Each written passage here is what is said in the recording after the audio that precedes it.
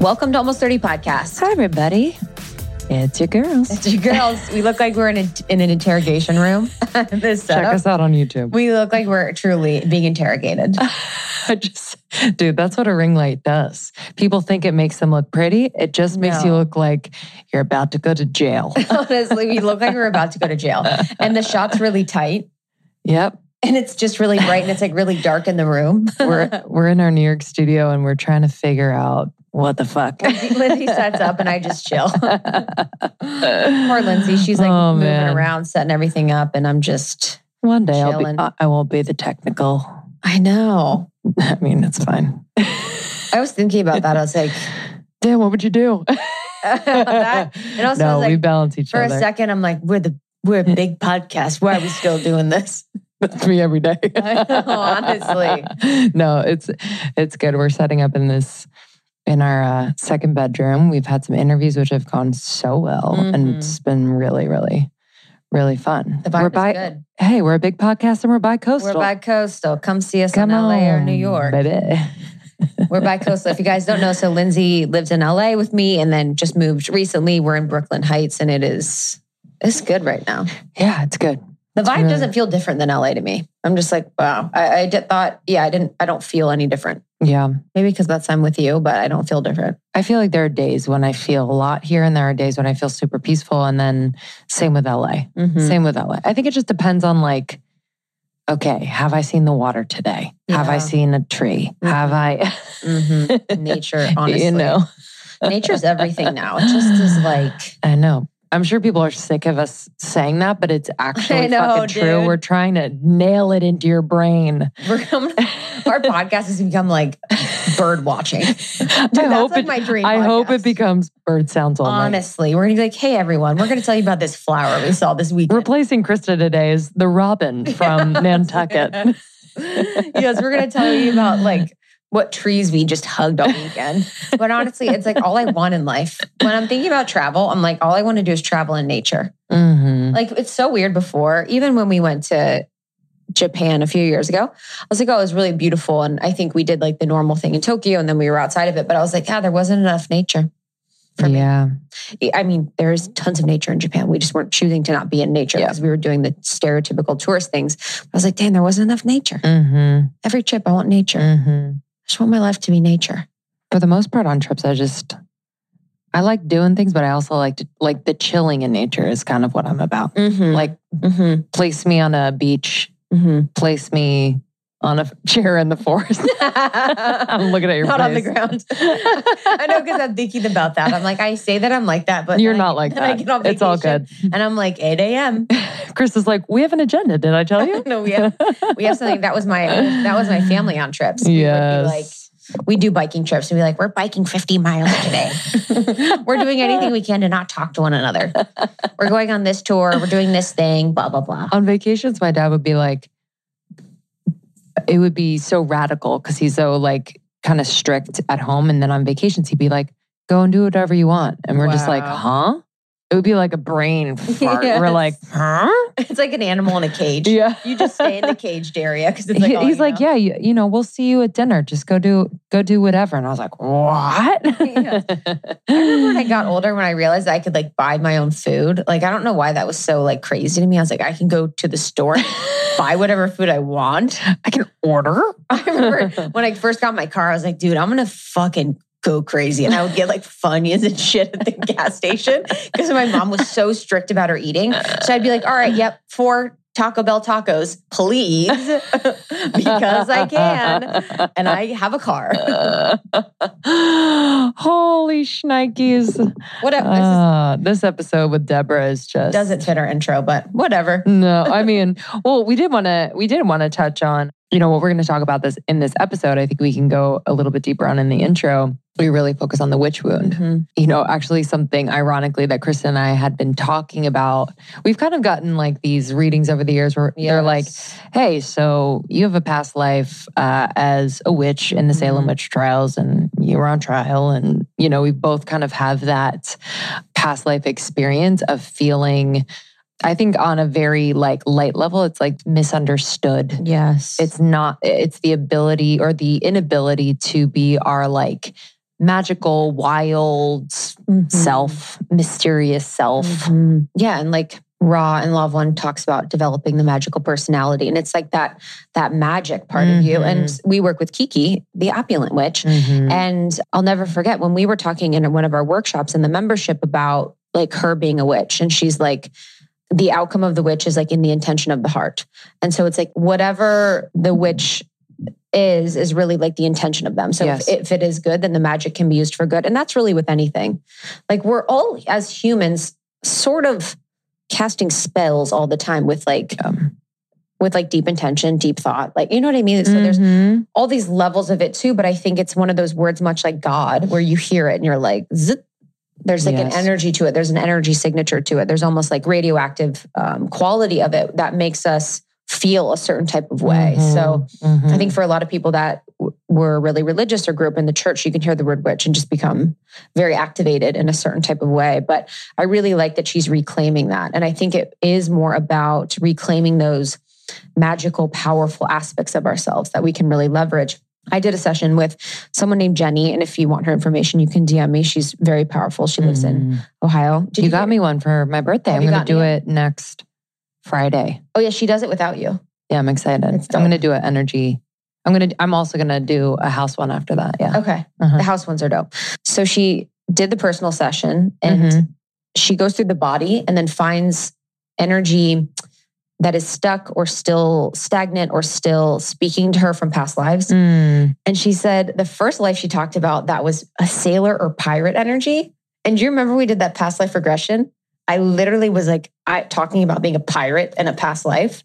Oh, yeah. And then I literally started bawling my eyes out because I was so uncomfortable. Yes. But I was talking about being a pirate. And then she brings up that pirate. Isn't that weird? So weird. So weird. Because what kind of persons, most people are like, I was Cleopatra. I kind of see it. Yeah, I totally see a pirate. Totally a pirate. You used to be a klepto. Dude, I was trying to think about why I had a klepto face. You have a mustache. Just kidding. She said, when she was talking about, Jenny was talking about me being a pirate, you also had a too cool attitude at times and people were put off by it. But then she said about the witch energy, there's also a female energy of early America feels like being a witch. In that life, it felt like you were very secretive about yourself and your abilities. And there was a paranoia, anger, rage, revenge, and no one is understanding me, blah, blah, blah. And it just felt like very true. Like I loved the piece of being secretive about our abilities, being secretive about our gifts. And that has to do a lot with like feeling like we have to dim our lights, feeling like we can't be as bright as we want, feeling like we can't be intuitive or, spiritual or whatever it is that we want to be. It's like that hiding, that self-censoring, which is really, really happening so deeply now. And I think there was a time, maybe earlier this year or last year, and I think all the astrologers listening will know, but there was the same type of planetary transit as there was during the Salem witch trials very recently. Yes. And I remember really feeling that. Yes. I think it was probably 6 or 7 months ago. But I remember really, really feeling that energy. And I think about it today as like when I am seeking to self-censor or when I am wanting to hide my opinion or my perspective or wanting to hide my abilities or wanting to hide really parts of who I am because I'm scared of being condemned or judged. Yes. Yeah, I often like the experience of like censoring myself or inhibiting that like the energy of knowing. Like, so it's like, and then when someone feels that you know something or perceive or intuit something, which I feel like is that characteristic of that witch, of that magic inside of us, where it's like, okay, I know this thing. And then when someone feels that, I think that a lot of people get afraid of that, where they're like, whoa. And it's not just because it's like, whoa, how did you know that? It's like this fear of them being seen for who they are or their. So it's like, it's this weird like miscommunication on all levels. Because I feel like everyone, especially women, but I feel like everyone has that feminine wildness inside of them.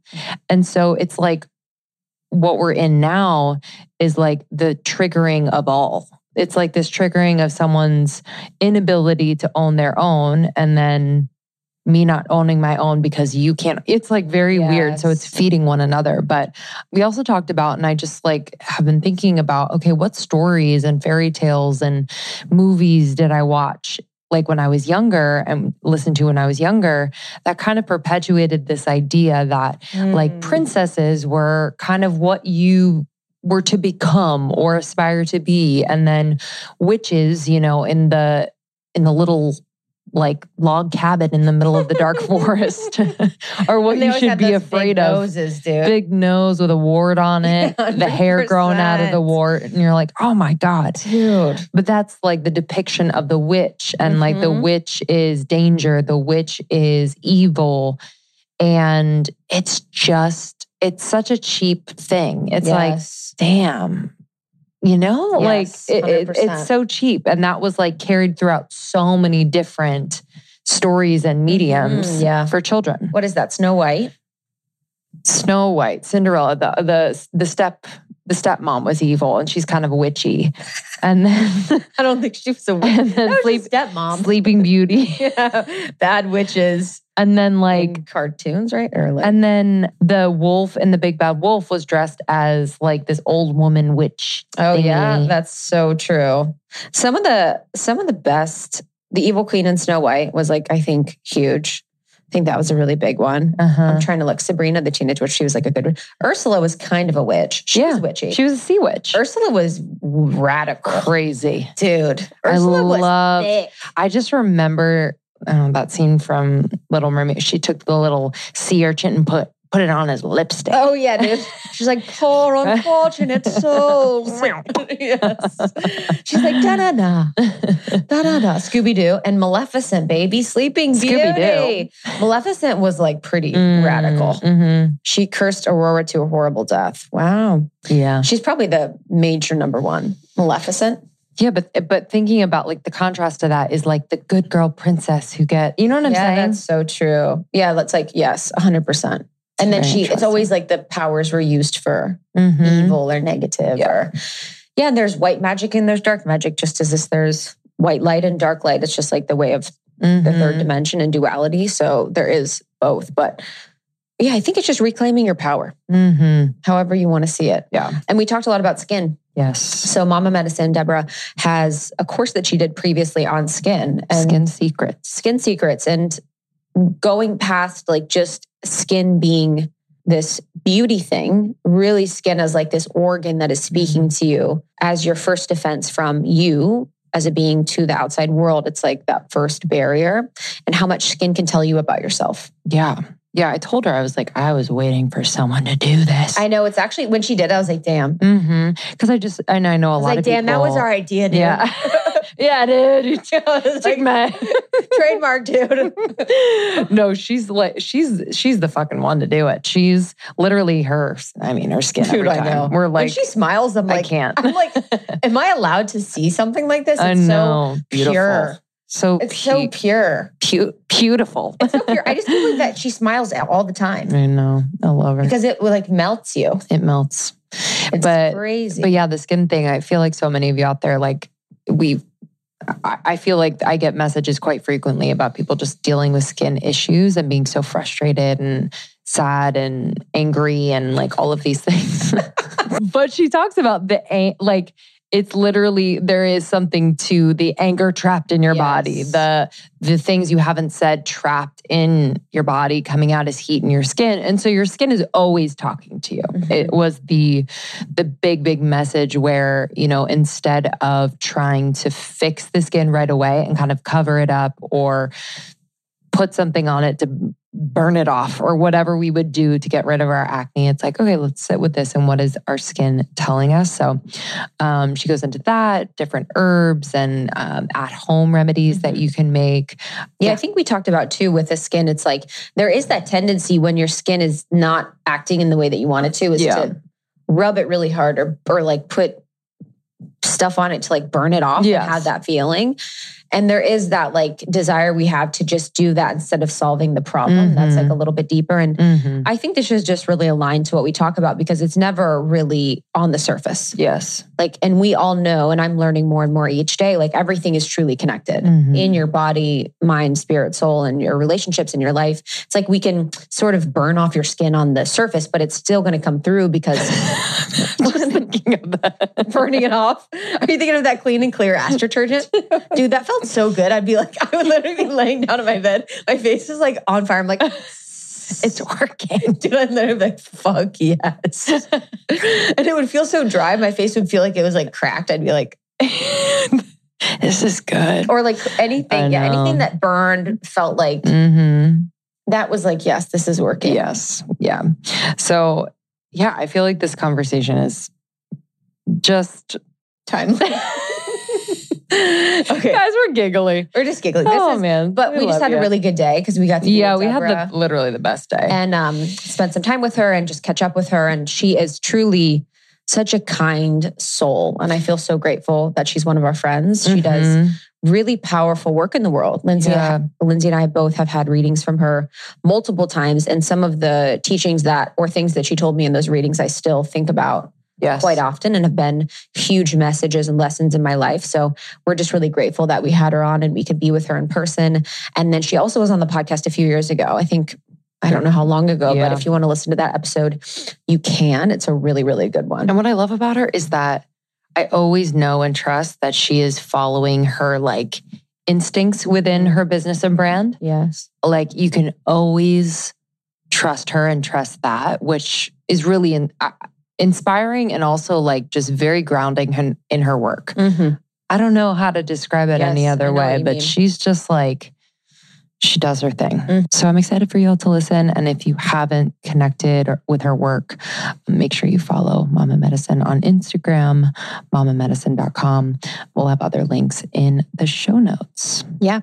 Enjoy this one. And last call for the Almost 30 Accelerator. So we work with a small group over about 6 weeks. And this is our way of working intimately with podcasters who have launched their podcast already, but are ready to grow and monetize. Kristen and I have built Almost 30 from the ground up and really walked through, made a lot of mistakes through the process and have honed exactly what it takes to make money doing what you love. And yes, there are sponsorships and we'll take you through that process, but there's also other ways to make money and to grow and to make this a sustainable business. Yeah, I feel really proud because this is something we're uniquely qualified to do. You know, having no following before we did this, growing Almost 30 completely from the ground up, never joining a network, figuring out every part of the process of making this business what it is today on our own. And it truly is something I feel like I'm so passionate about coaching people on and really helping them hone their voice and figure out the next best steps. And it is hard within this industry of podcasting to figure out what to do because a lot of it is behind the doors of networks and big businesses. But we have spoken to networks. We've spoken to basically, you know, all of the big companies that host podcasts as well. And we have a lot of information to share. I love that we have special guests joining. We have people in the industry that are going to be talking to you. We have coaching calls with Lindsay and I. It's just going to be incredible. So if you're interested in joining, we are starting soon. We start on the 4th and then our content drops the day before. We have our Q&A call on the 4th and I'm really excited if you'd like to join us. You can go to almost30.com and then there's the Podcast Pro tab and you can sign up there. All right, y'all. Thanks for listening. We appreciate you. If you love this episode, please share with a friend, someone you love and care about. It's always a nice thing to send them something that made you think of them. And for all things Almost 30, go to almost30.com. Follow us on Instagram at almost30podcast. And we'll see you on the other side. See you soon. I always say in LA, it's so weird because it's so beautiful. You're like, wow. But there's like, it's almost like it's like you see the beauty when you have your eyes open, but when you close your eyes, it's like you see something different. Energetically, it's like you see a cloud over it, or you see just like the wild spiritual warfare that it feels like is going on.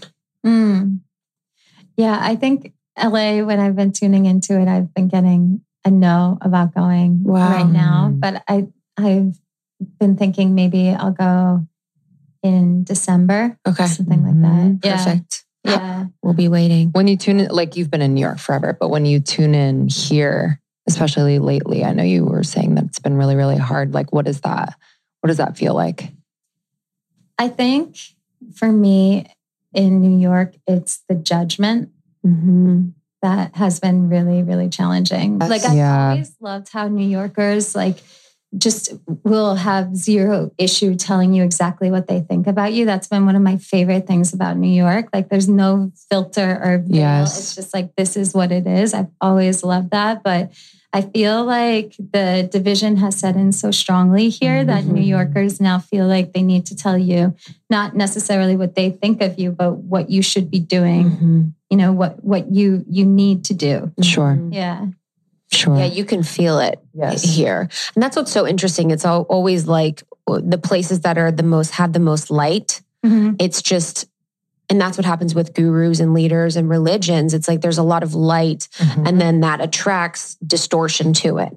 So it's like, oh, we want this thing for all people. It's a really positive intention. And then sometimes it just can get so brightly, positively polarized that it can get distorted. So it's like, we want this thing for all people. We want all people to be X, Y, and Z. And then the dogma comes in. Yeah. Where it's like, and then we have to do this. Yeah. You know, it's like the God exists and then the human brings the dogma, brings the rules, brings the separation to it all, which is hard.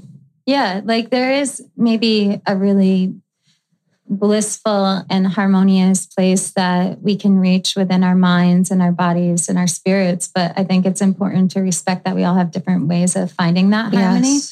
And even if there's a school of thought, the ideas you like, they make sense to you, or some book you read that makes a lot of sense to you or something like that. Like we then also all interpret these ideas and thoughts in different ways. And so I think we have to really respect the individual and the individual's intuitive process and intellectual process, and not shame people who think or feel differently than us. Yeah. I don't know if this is true, but maybe because I've always been in major cities. I feel like we all have always been in major cities, but it is kind of this more, the denser it is, the more contrast there is. And maybe the more eyes there are on a certain place. Like I feel like New York has eyes on it. LA has eyes on it. Like certain cities just have a lot of eyes on it. And so it becomes kind of this weird, distorted magnifying glass. Yeah. In a way.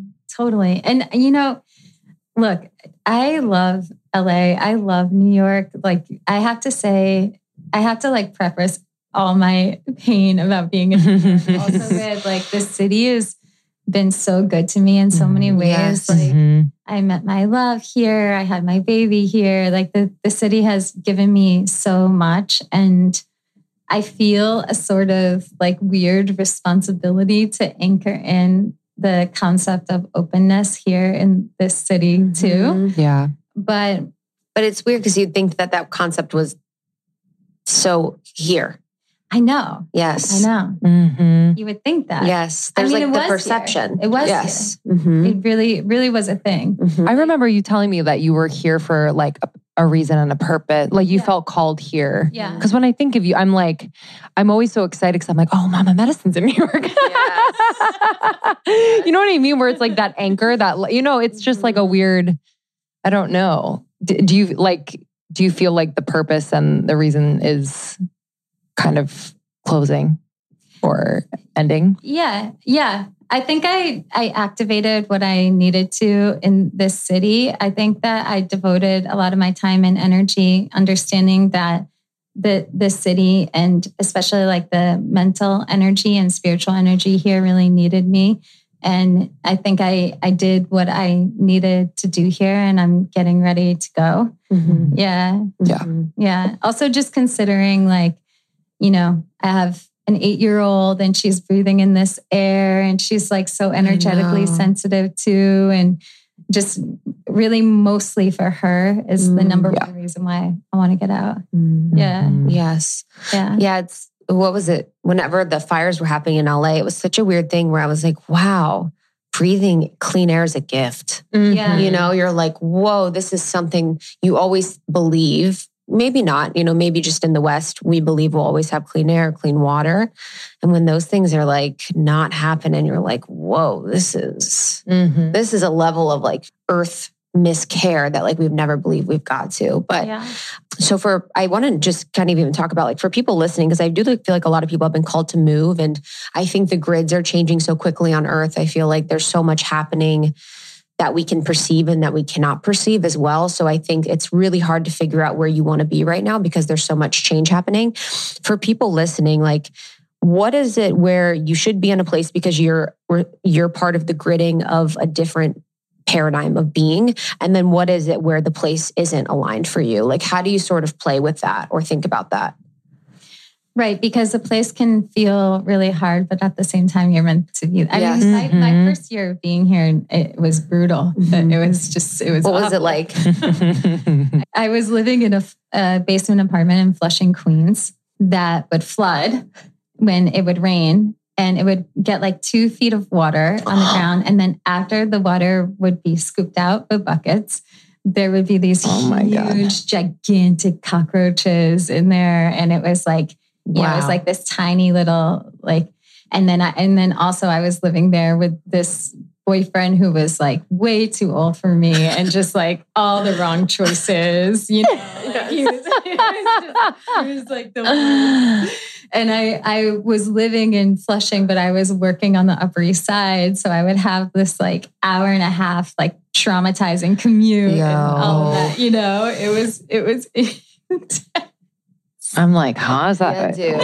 Deborah? I literally am like, wow, the mold, babe. I think I'm like, you better check your mold levels. I know. And I'm already so sensitive to it. Isn't that weird? Were you still sensitive? Like, that's what's so weird. I think about that with my past too. I'm like, wow, I'm so sensitive. And I think I knew what was going on, but I didn't understand fully. But your sensitivity, like, do you think it's increased over time, or how were you able to do that when now you would never be able to do that?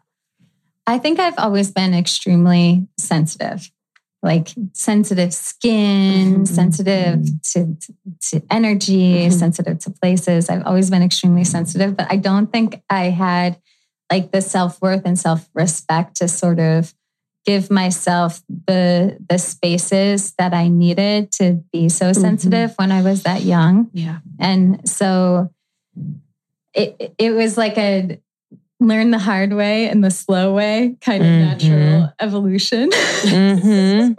Yeah. And I feel like you like numb in certain ways in order to protect yourself from the stimuli or things that could be pretty harsh to the system. Yeah. Or you just get like, you get born into like a certain reality and you think like, this is just what life is. Yes, exactly. And I think it's really hard to like break out of that. So like, I think at that time, I never really had the concept down of like, you deserve more. You deserve better than this. Like that wasn't in my, I thought this is just what life is kind of.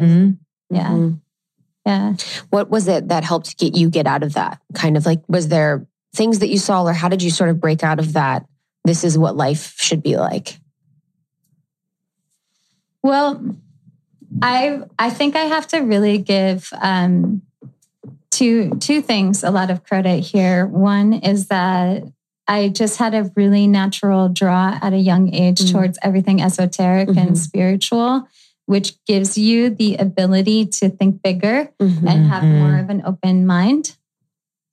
And then also when I was 24 and I began drinking ayahuasca, that helped a lot. Like I would have ceremonies where ayahuasca would be showing me like, okay, this is you. This is where you are. But this is where you could be, Wow. You're like on Mars? You're like could you believe on the moon? Could you believe it at the time? Like, were you? Yeah. I mean, wow. I was like all for it. I was like, oh, okay. And, because I worked with ayahuasca so much and for so long, it wasn't just like, okay, here's where you are now and here's where you could be. It was also, here's how you get there. Little like breadcrumbs and clues along the way to make different shifts that were necessary to get from point A to point B. Mm-hmm. Yes. You were doing it because you did in Peru, correct? Yeah. Didn't you study? Yeah. There? Yeah. For how long? 8 years. 8 years. Back and forth. Which is like, wow. See, that's insane. That's one thing I really love about your story. It's like, because especially in the ayahuasca space, it's like in LA, they're like, come to this Beverly Hills mansion. Yeah. Mm-hmm. There's 24 people. Yeah. We don't know each other. Yes. And then it's like, no shade, however people get to their enlightenment or however they meet their soul, that's totally fine. But there is that like deep honoring that you've had and that deep learning that you did, in Peru, studying and just being in reverence. Yeah. Yeah. And I miss the jungle so much. I really do. But it also doesn't feel like the right time to go and do that kind of work. Like I think right now, the ceremony for me is more about motherhood and diving deep into that and really looking at it as a spiritual path and a powerful tool of spiritual growth. Oh my God. Yeah. Have you ever had like resistance to those transitions? Like when you had your daughter or when you got married, or did you have resistance around that? Or were you always so like, okay, this is now my season? Daughter coming, so one of the things ayahuasca was showing me was like, you can have this child, because I think I might have told you about this before, but when I was 8, I had this huge tumor on one of my ovaries and it crushed the ovary. And then I had fibroids crushing the other ovaries. So the doctors were like, you might want to consider adoption. And I'd been trying to have a child, and I'm making a very long story short, but basically I went to my teacher in Peru and he asked me if I ever wanted to have kids one day. And he brewed me up a cocktail that basically melted. I drank it every day for a month, but it basically melted all the fibroids. And then it really strongly enhanced my fertility. And then right away, I got pregnant with Munai. I mean, that for me was really like a miracle. So the transition into motherhood was this feeling of like believing in miracles and blessings and like, wow, this is the result of all the hard work that I've done. And pregnancy was really rough and there was like a lot happening and I was nauseous for 9 months. But even like the giving birth was like this wild, intense, beautiful ceremony. And so motherhood, to me, it felt like never let people tell you what you can't do. Just like trust that it can happen. Like the impossible can be possible.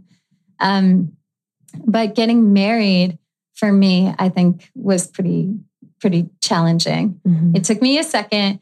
We got married after we had our daughter, but even then it took me a second to like lean. I did a very slow lean into this relationship, Why was that?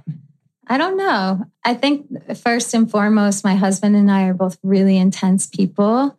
There was like a lot of compromise. You're like so soft to me.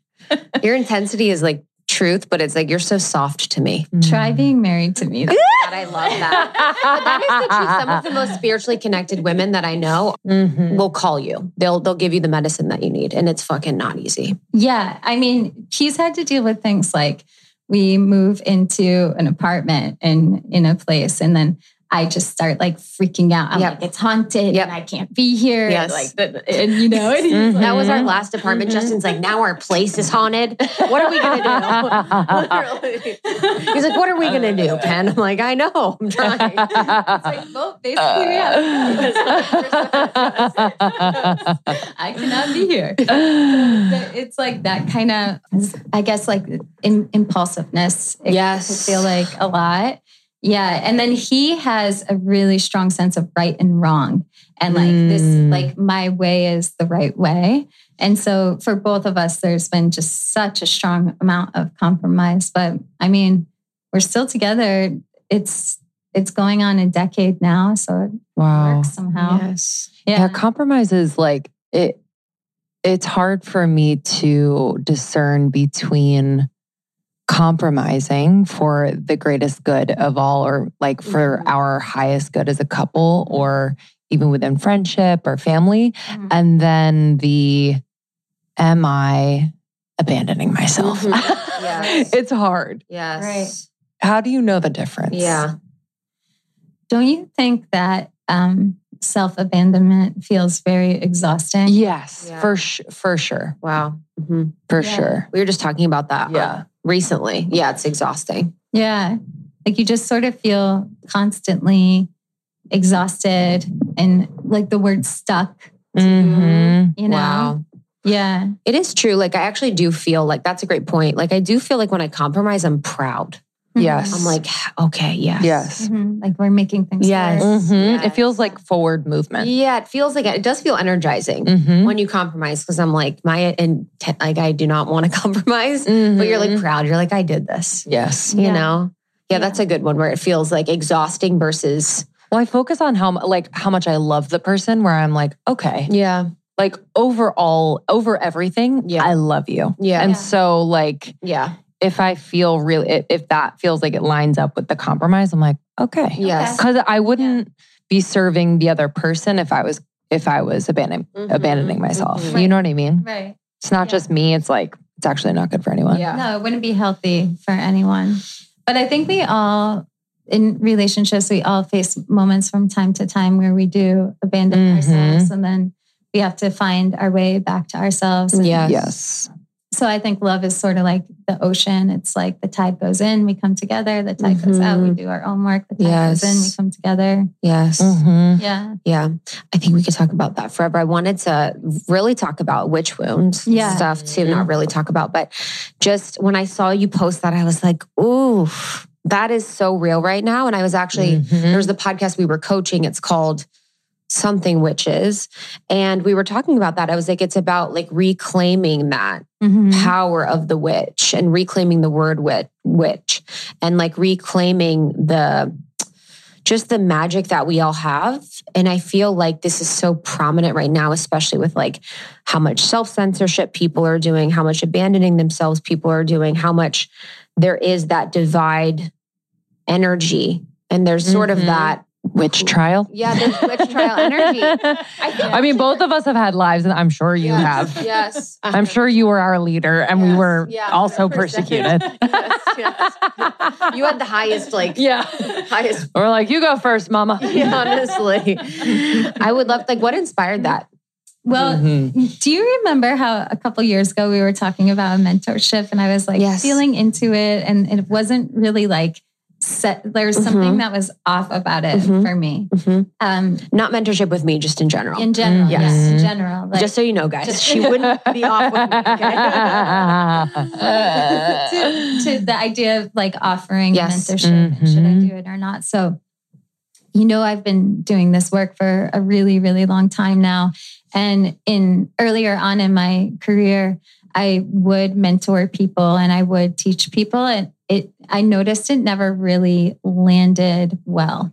Like sometimes it did, but oftentimes it went to people getting into a place of comparison and competition with me instead of seeing their own light. And I have to take full responsibility for that because earlier on in my career, I really truly believed that like meditation and a healthy diet and Reiki and enough time outside could like heal anything. You could heal anything. Like it was the way. I had a lot of my own personal dogmas that I didn't realize I was sort of perpetuating onto others. And so therefore they wanted to either become me or they wanted to I sort of had like a lot of things where people would learn from me and then they wanted to like take all my clients and like be like, I'm doing what she's doing, but better, or I'm doing what she's doing, but better and for like less money or something like that. Right. Wow. And I mean, I love ambitious people. I think there needs to be a lot of them, but it did not sit well for me. And so I stopped teaching people for a really long time. And then I think, after 2 decades in my career of doing what I'm doing, it feels like the time to begin to teach people. But I really had to sit with how to do this in the right way. And the witch wound is what came up. Like it's actually, I actually think it's not about me teaching you how to heal or to be a healer. And it's about you going in, healing your old wounds. You are already a healer. We all are already healers, right? So it's about going in and healing the old wounds, about being afraid of stepping into your full power and into your full light as that healer. And I'm going to transfer now to the word witch, because to me, it's like shaman is safe to say, healer is safe to say, like seeress I was using for a long time, safe to say. Witch, which is the same thing, not safe to say. Yeah. So it's about owning being a magical person in your own right. And I really feel like now is the point in my career where I can really like lay it out for people in a course where they're taking personal accountability and responsibility for their own magic. But at the same time, I'm giving them really a lot of guidance. Like, even though I'm doing it online, I want it to feel, the course to feel like you're going into a 13th century apothecary, but like the back room or like downstairs. And we're doing a whole correspondence course aspect of it. So I'm doing a lot of individual guidance with each person, because I think that's really important. There isn't a universal truth or way for people. So I'm introducing different topics and ideas surrounding the witch wound, hopefully helping people to come into such a strong place of self-worth and self-acceptance that they realize a lot of the ways in which they've self-censored and held themselves back has also been holding back us collectively, And the people drawn to this course, I think there's already a deep connection to the collective energy in general. So you really look at the personal self-worth, and then you can heal the collective self-worth. And then my big plan with it is really activating universal healing and to help people understand that. But it's not as much necessarily about that as really looking at how these historic events continue to play out, where they continue to play out, what we can personally do about it. So it's healing old wounds, sort of, but it's also healing these current wounds that have just taken on different shapes and forms. And it's like the energy of it, which is like the self-censorship, the denial of the magical personality, the belittling of someone that's different. And it's like, I feel like with witches, and the same thing with the white tiger, it's like, it's always when like God has gifted them something that they don't understand. It's like this beautiful divine gift that people want to take the essence of or steal from. Right. Or just because like they don't understand it. Yes. Then they fear the mystery. Yes, right? So then they have to wipe it out. Yes. And yeah, I mean, the witch energy, it's very unpredictable. We're very intuitive, and we act on a whim, and we go for what feels right, and we go for what our heart says. And that can't be necessarily quantified, contained, or controlled. It can't be given necessarily like scientific merit or anything like that, right? And so instead of going, wow, you're very different from me, you have a very different way of living, I must have something I can learn from you. People feel small and disempowered themselves with their own past lives and their own line, their own lineages and all of that. And they go, you're different from me, you act different from me. So I have to try and either control you and get you in line, or I have to wipe you out. Yeah. Yeah, I was thinking about, it's like the visual of what are those dolls that like live inside of each other? The Russian dolls, where it's like, there is this like collective witch wound, and then like very, very much down to like the micro of like within each of us, there is like the hunter of the witch and the witch, so it's like, it goes, so it's really, it's like starting there, which I think is what the course is, it's sad to think about, that it's manifested so deeply that like we also are.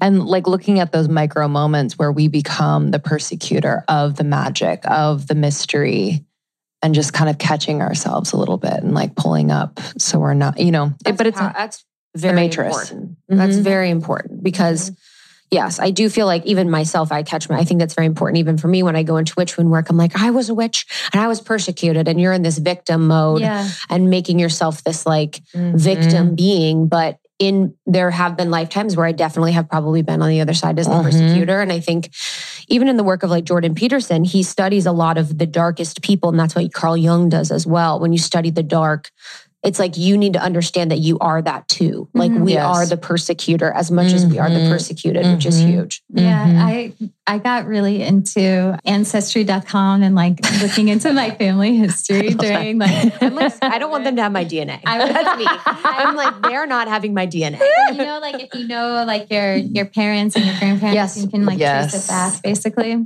Found out a lot of interesting things, but especially around the witch wound, which was a part of what inspired this. But the thing that I want to bring forward the most in regard to this conversation is that I had an ancestor who, at the Salem witch trials, was signing the declarations against the women. Like he signed the declaration against Sarah Good. And then, and then also had an ancestor who was murdered at that time.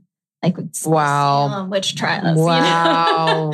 And so when I was looking at that, I was like, okay, this is probably why or one of the reasons why I feel so incredibly sensitive to this. Because I think within my own lineage, I actually have personal wrongs to try and right.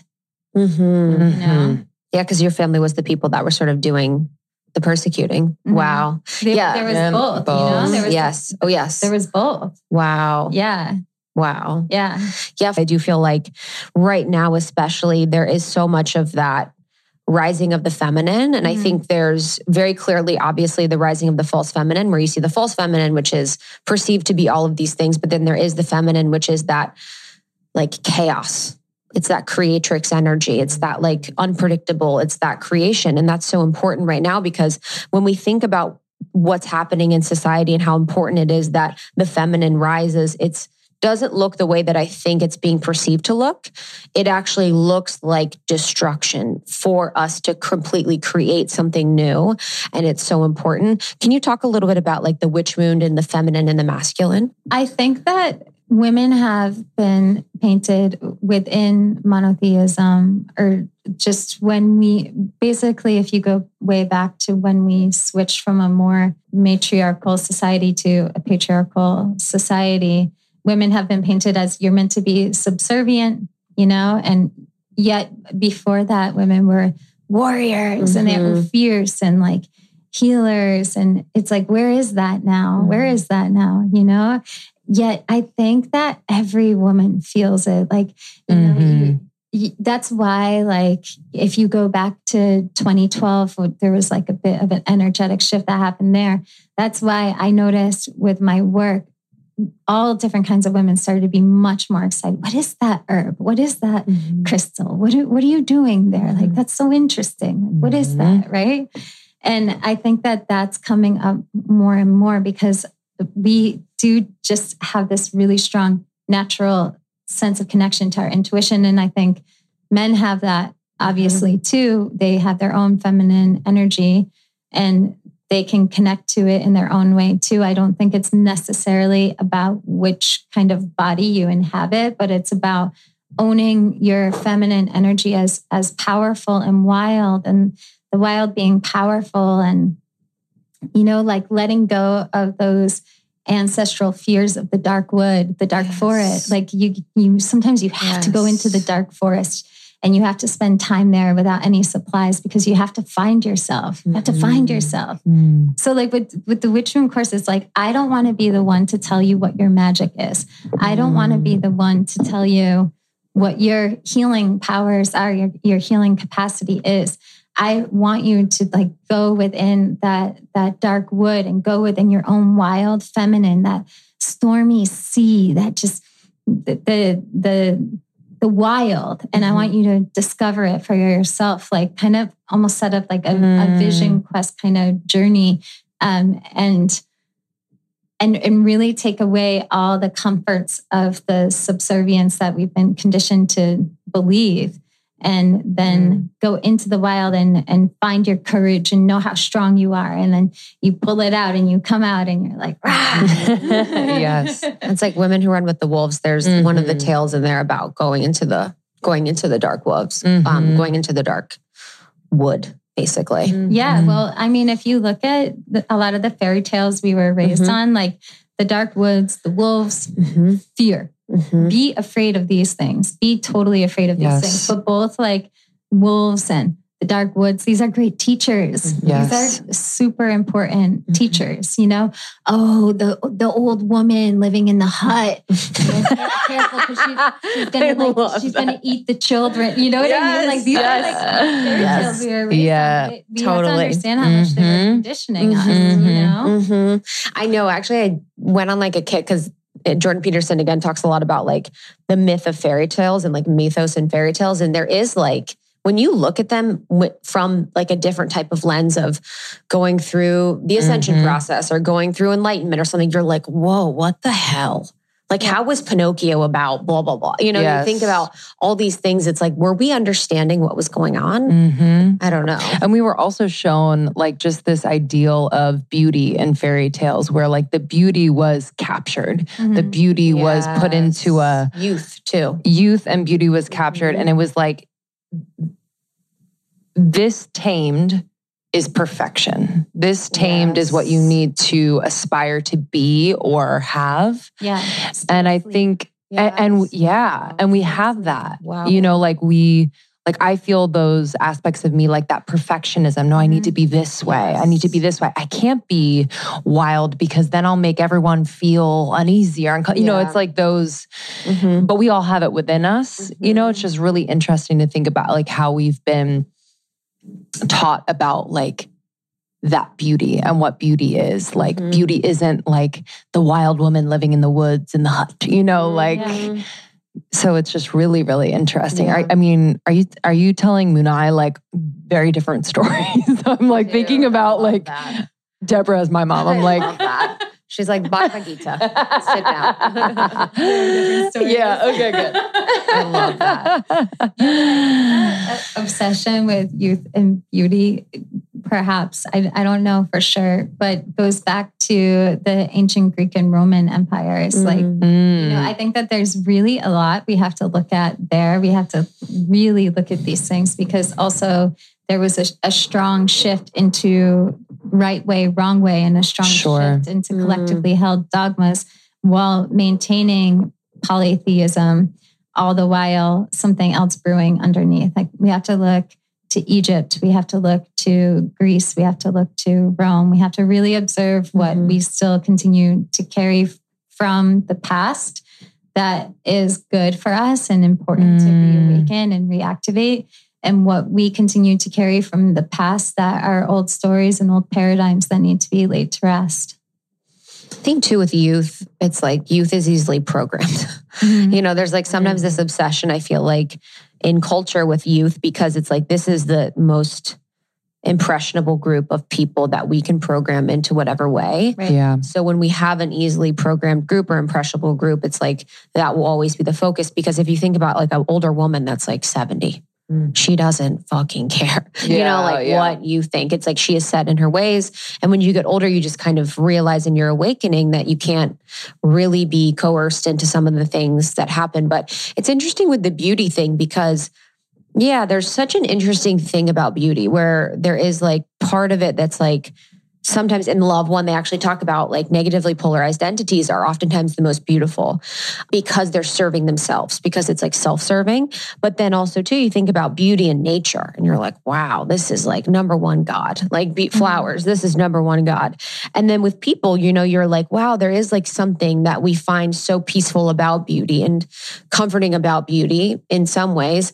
But then there is also the negative about it. So can you talk a little bit more about that, like beauty? Well, I think beauty is something that we also become incredibly dogmatic about. Yes. You know? Yes. And then if we look at women, especially, there's just so much judgment when it comes to like how you take care of yourself, what you feel is beautiful, how do you feel beautiful.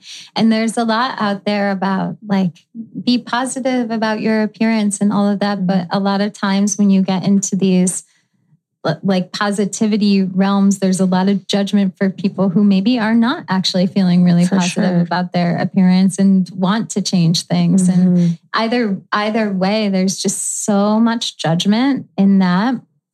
And I actually think that a lot of the dogma that we see in beauty when it comes to people, especially when it comes to women, is based on a lot of these old paradigms. And there's a lot of witch wound in all of it too, you know?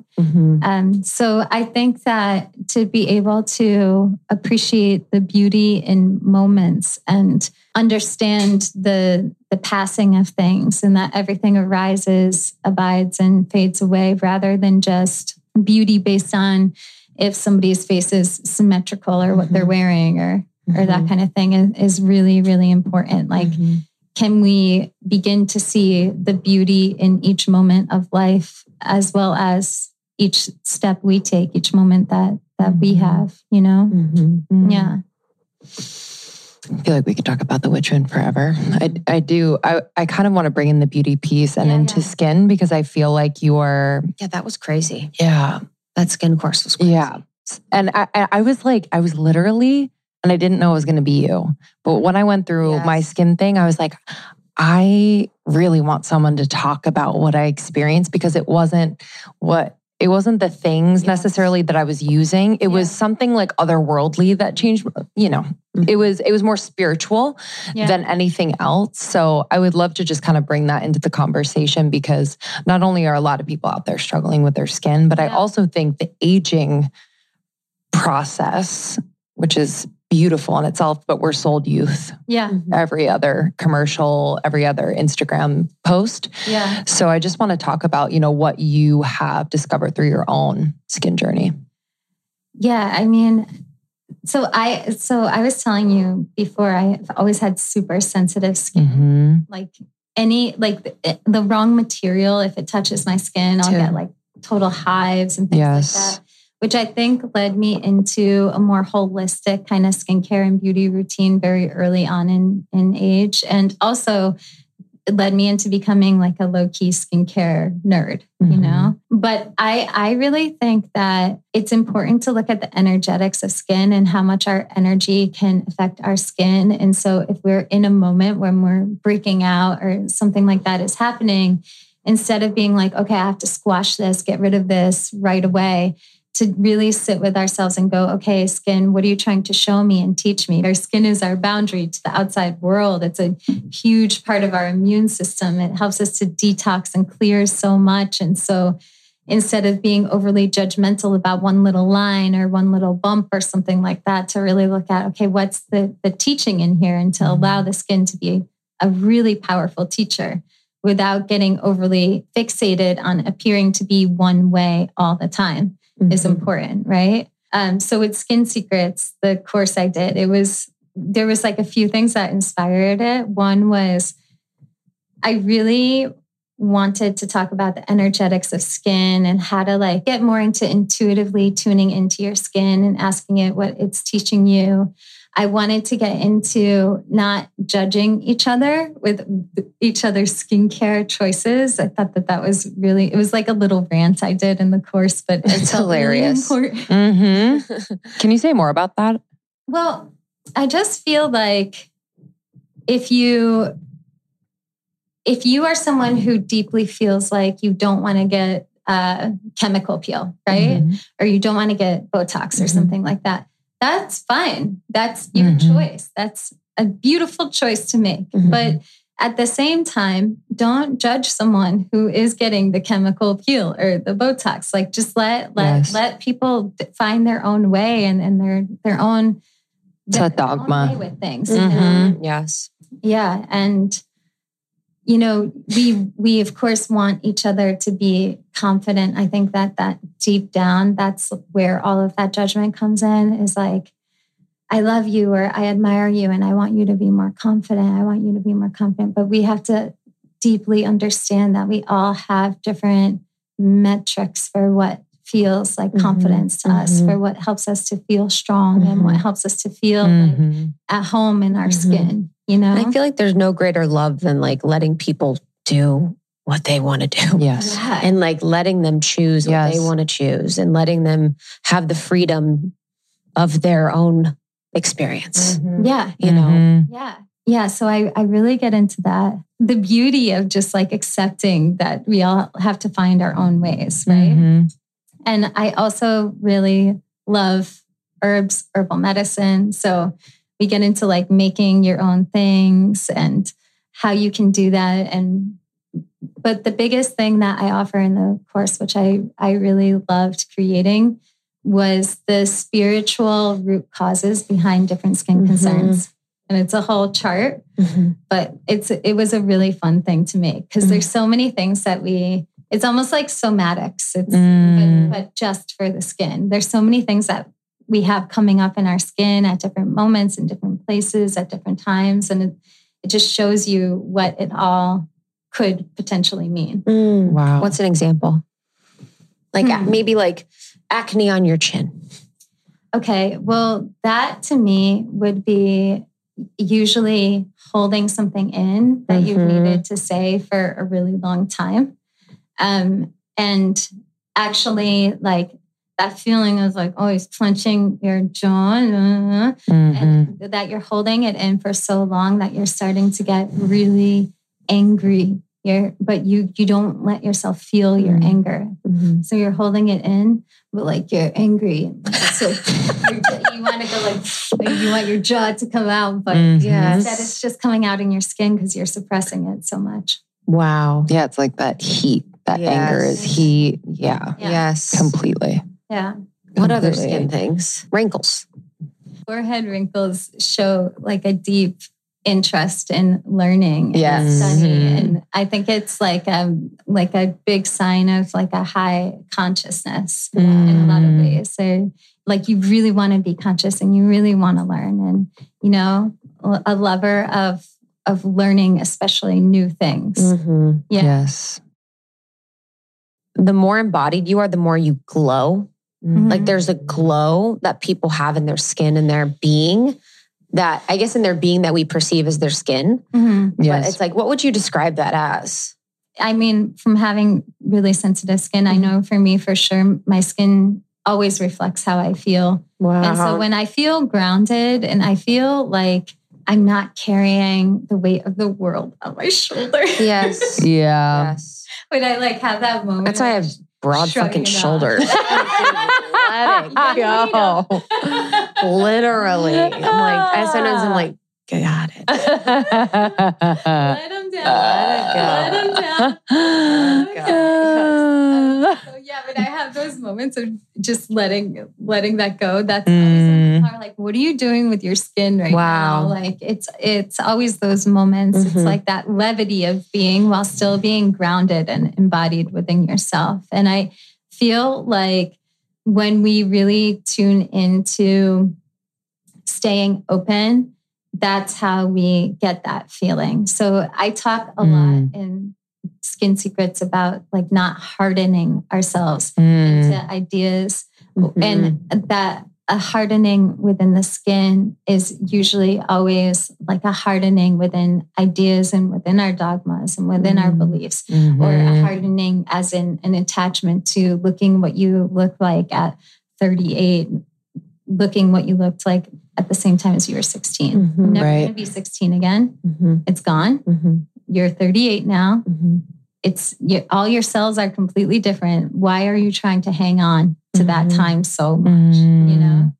Yeah, that's what's so interesting about aging is like, yes, all of your cells are completely different and new every 10 years or around that. Like, yeah. So the aging thing, you know, I don't know if it has to happen as quickly. I know there are different things that affect skin, body, etc. But it's interesting to think about that they're new every 10 years. Yeah. So why do we age? It's like your computer of your body's like reprint.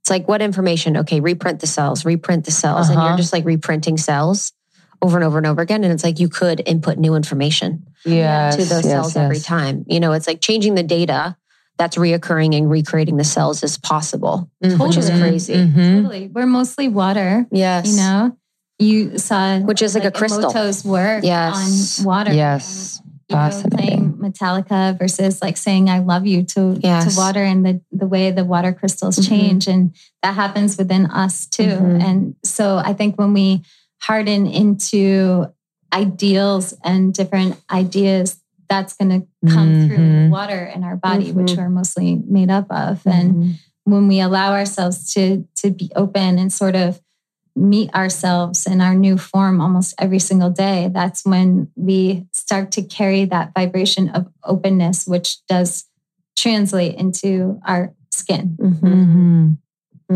Yeah, I definitely think there was something to not being mad at my skin anymore. Yeah. You know, like rather than waking up and being like, God damn it. Yeah. You know, whether it's a new breakout or just like a new something. And it's like, you know, there's something that changed. And I definitely had to like fake it for a little bit until I really believe and saw past it. You know, I was only seeing my acne. And I think a lot of people feel that way because it can be so debilitating because you think that's what everyone else sees too.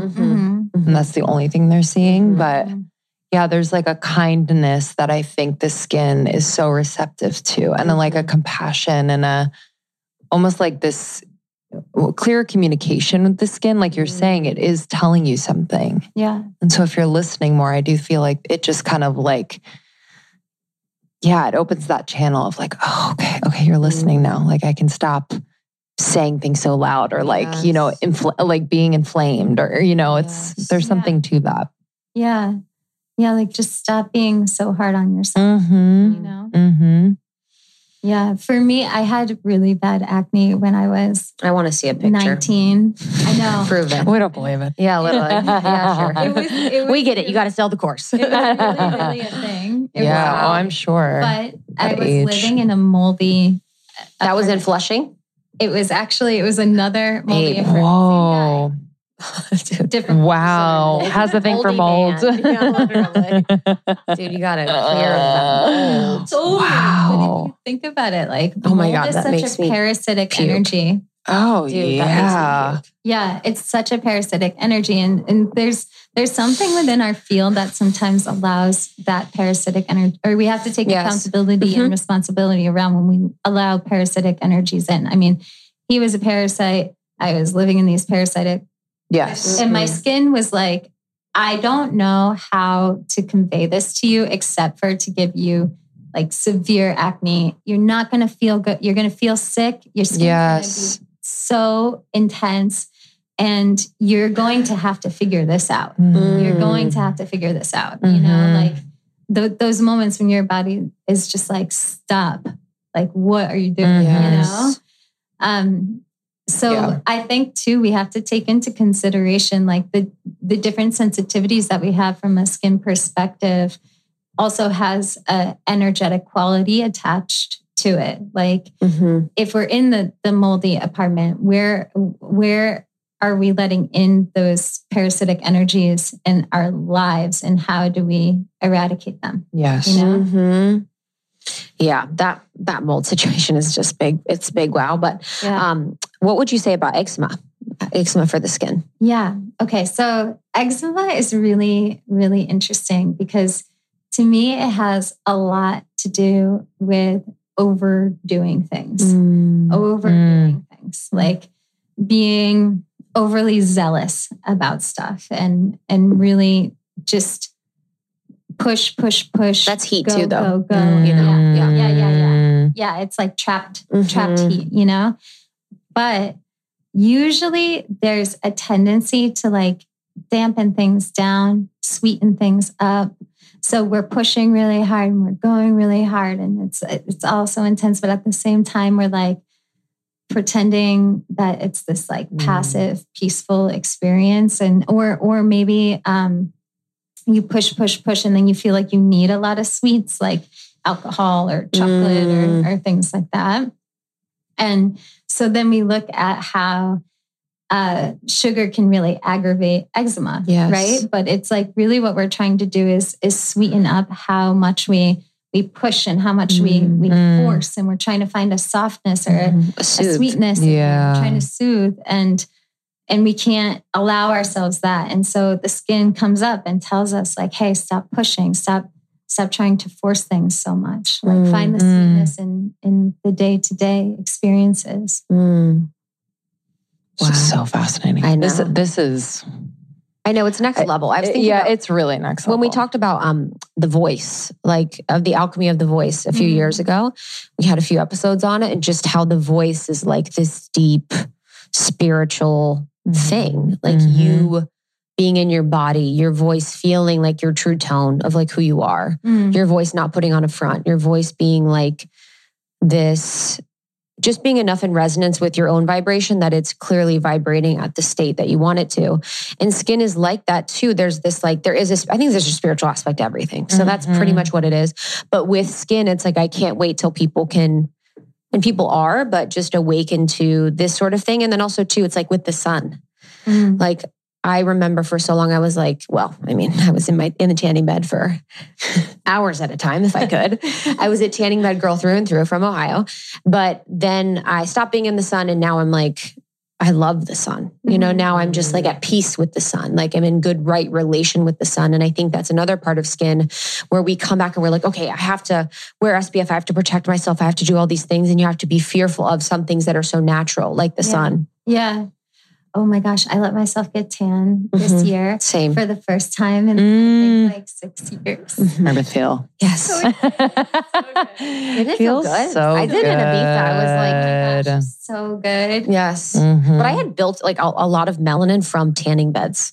So it's like I literally, honestly, being in them for that long, I get really dark, but it takes a long time. And it just felt great. I was like, wow, I just felt like it was good to not be fearful of the sun. Yes. Yeah. You know, I was like, I'm going to allow me to be in the sun, to feel the warmth of the sun, to feel the codes of the sun, to just feel really good in the sun and not be scared about getting older, aging, blah, blah, blah. Although that can be hard. My dad had skin cancer. So I recognize that as well, that there is like a point where you have to be mindful. Right. You got to just not be in extremes either way. Yes. We do need sunlight. It's so important for our health, our mental health, our physical health. Yes. It makes us feel good, but there is absolutely an extreme. And it's when we're pushing and we're like, you have to be more tan, you know? Yes. Freshman year prom, I went to 2 different tanning beds. Because they wouldn't let you go twice. They wouldn't let me go twice. So I went to 2 different ones. I was something else. That's like addiction to for sure. Right? For sure. Oh yeah, she had it. I had it bad. My dad is like pretty tan. He's always pretty tan. But my mom was like, wow, you really got the olive in high school. I'm like, dude, I'm tanning every day. I was like, dude, you're my mom. And you're like, oh, this orange? Yeah, honestly. No, I would get really brown, but it was like, this is just very odd. I was in Ohio. Like, what's going on? I know, totally. What's going on here? I would love for my last question, just kind of where we are now. So we're kind of nearing the end of 2021. And, you know, you being in a place like a big city epicenter of just a lot of things. I guess what message would you have for people who are sensitive, who are wanting to appreciate the beauty, wanting to have a full life, to shine really bright? Like all the cheesy things that we say, but like are really real and also really hard to actually embody in a time like this. Like what message would you have for them? I think it's super important to trust how you feel. And also to make sure that you're giving space and time to observe how you feel, because these are very hard times to navigate.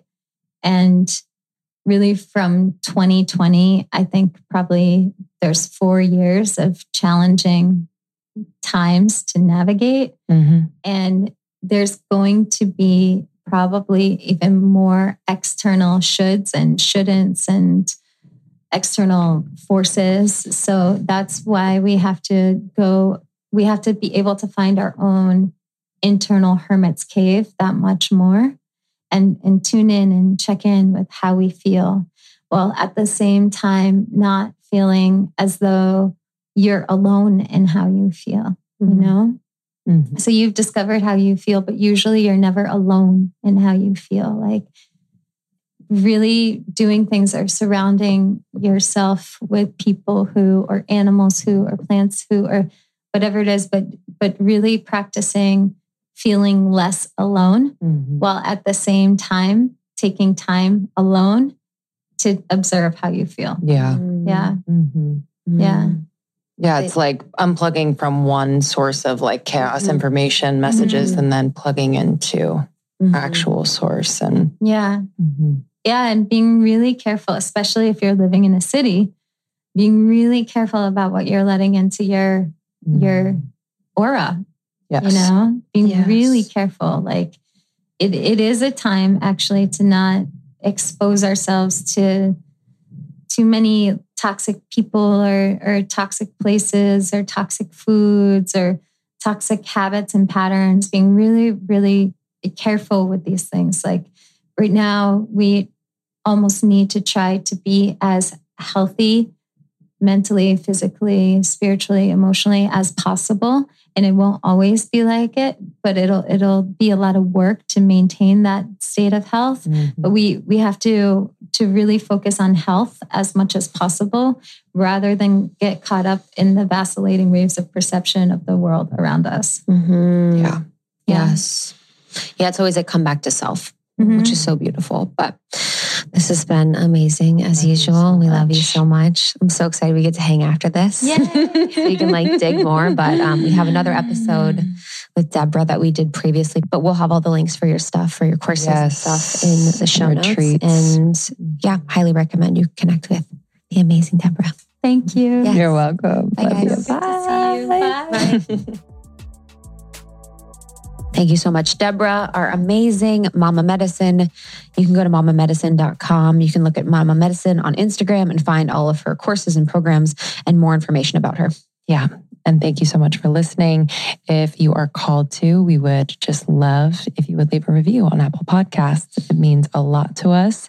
We read every one of them. So thank you so much. And for our podcasters out there, if you've launched a podcast and you are feeling like, okay, I'm ready to grow, I'm ready to make money, we got you. We've done it all ourselves over the last 6 years. And we are taking a small group intimately through a program we call the Almost 30 Accelerator. Yeah, it's going to be incredible. So you can go to almost30.com. There's a pop-up that will let you go straight to the sign-up page and you can get more information there. Yeah, can't wait to have you. And we will see you on the next one. See you soon. Bye. Bye.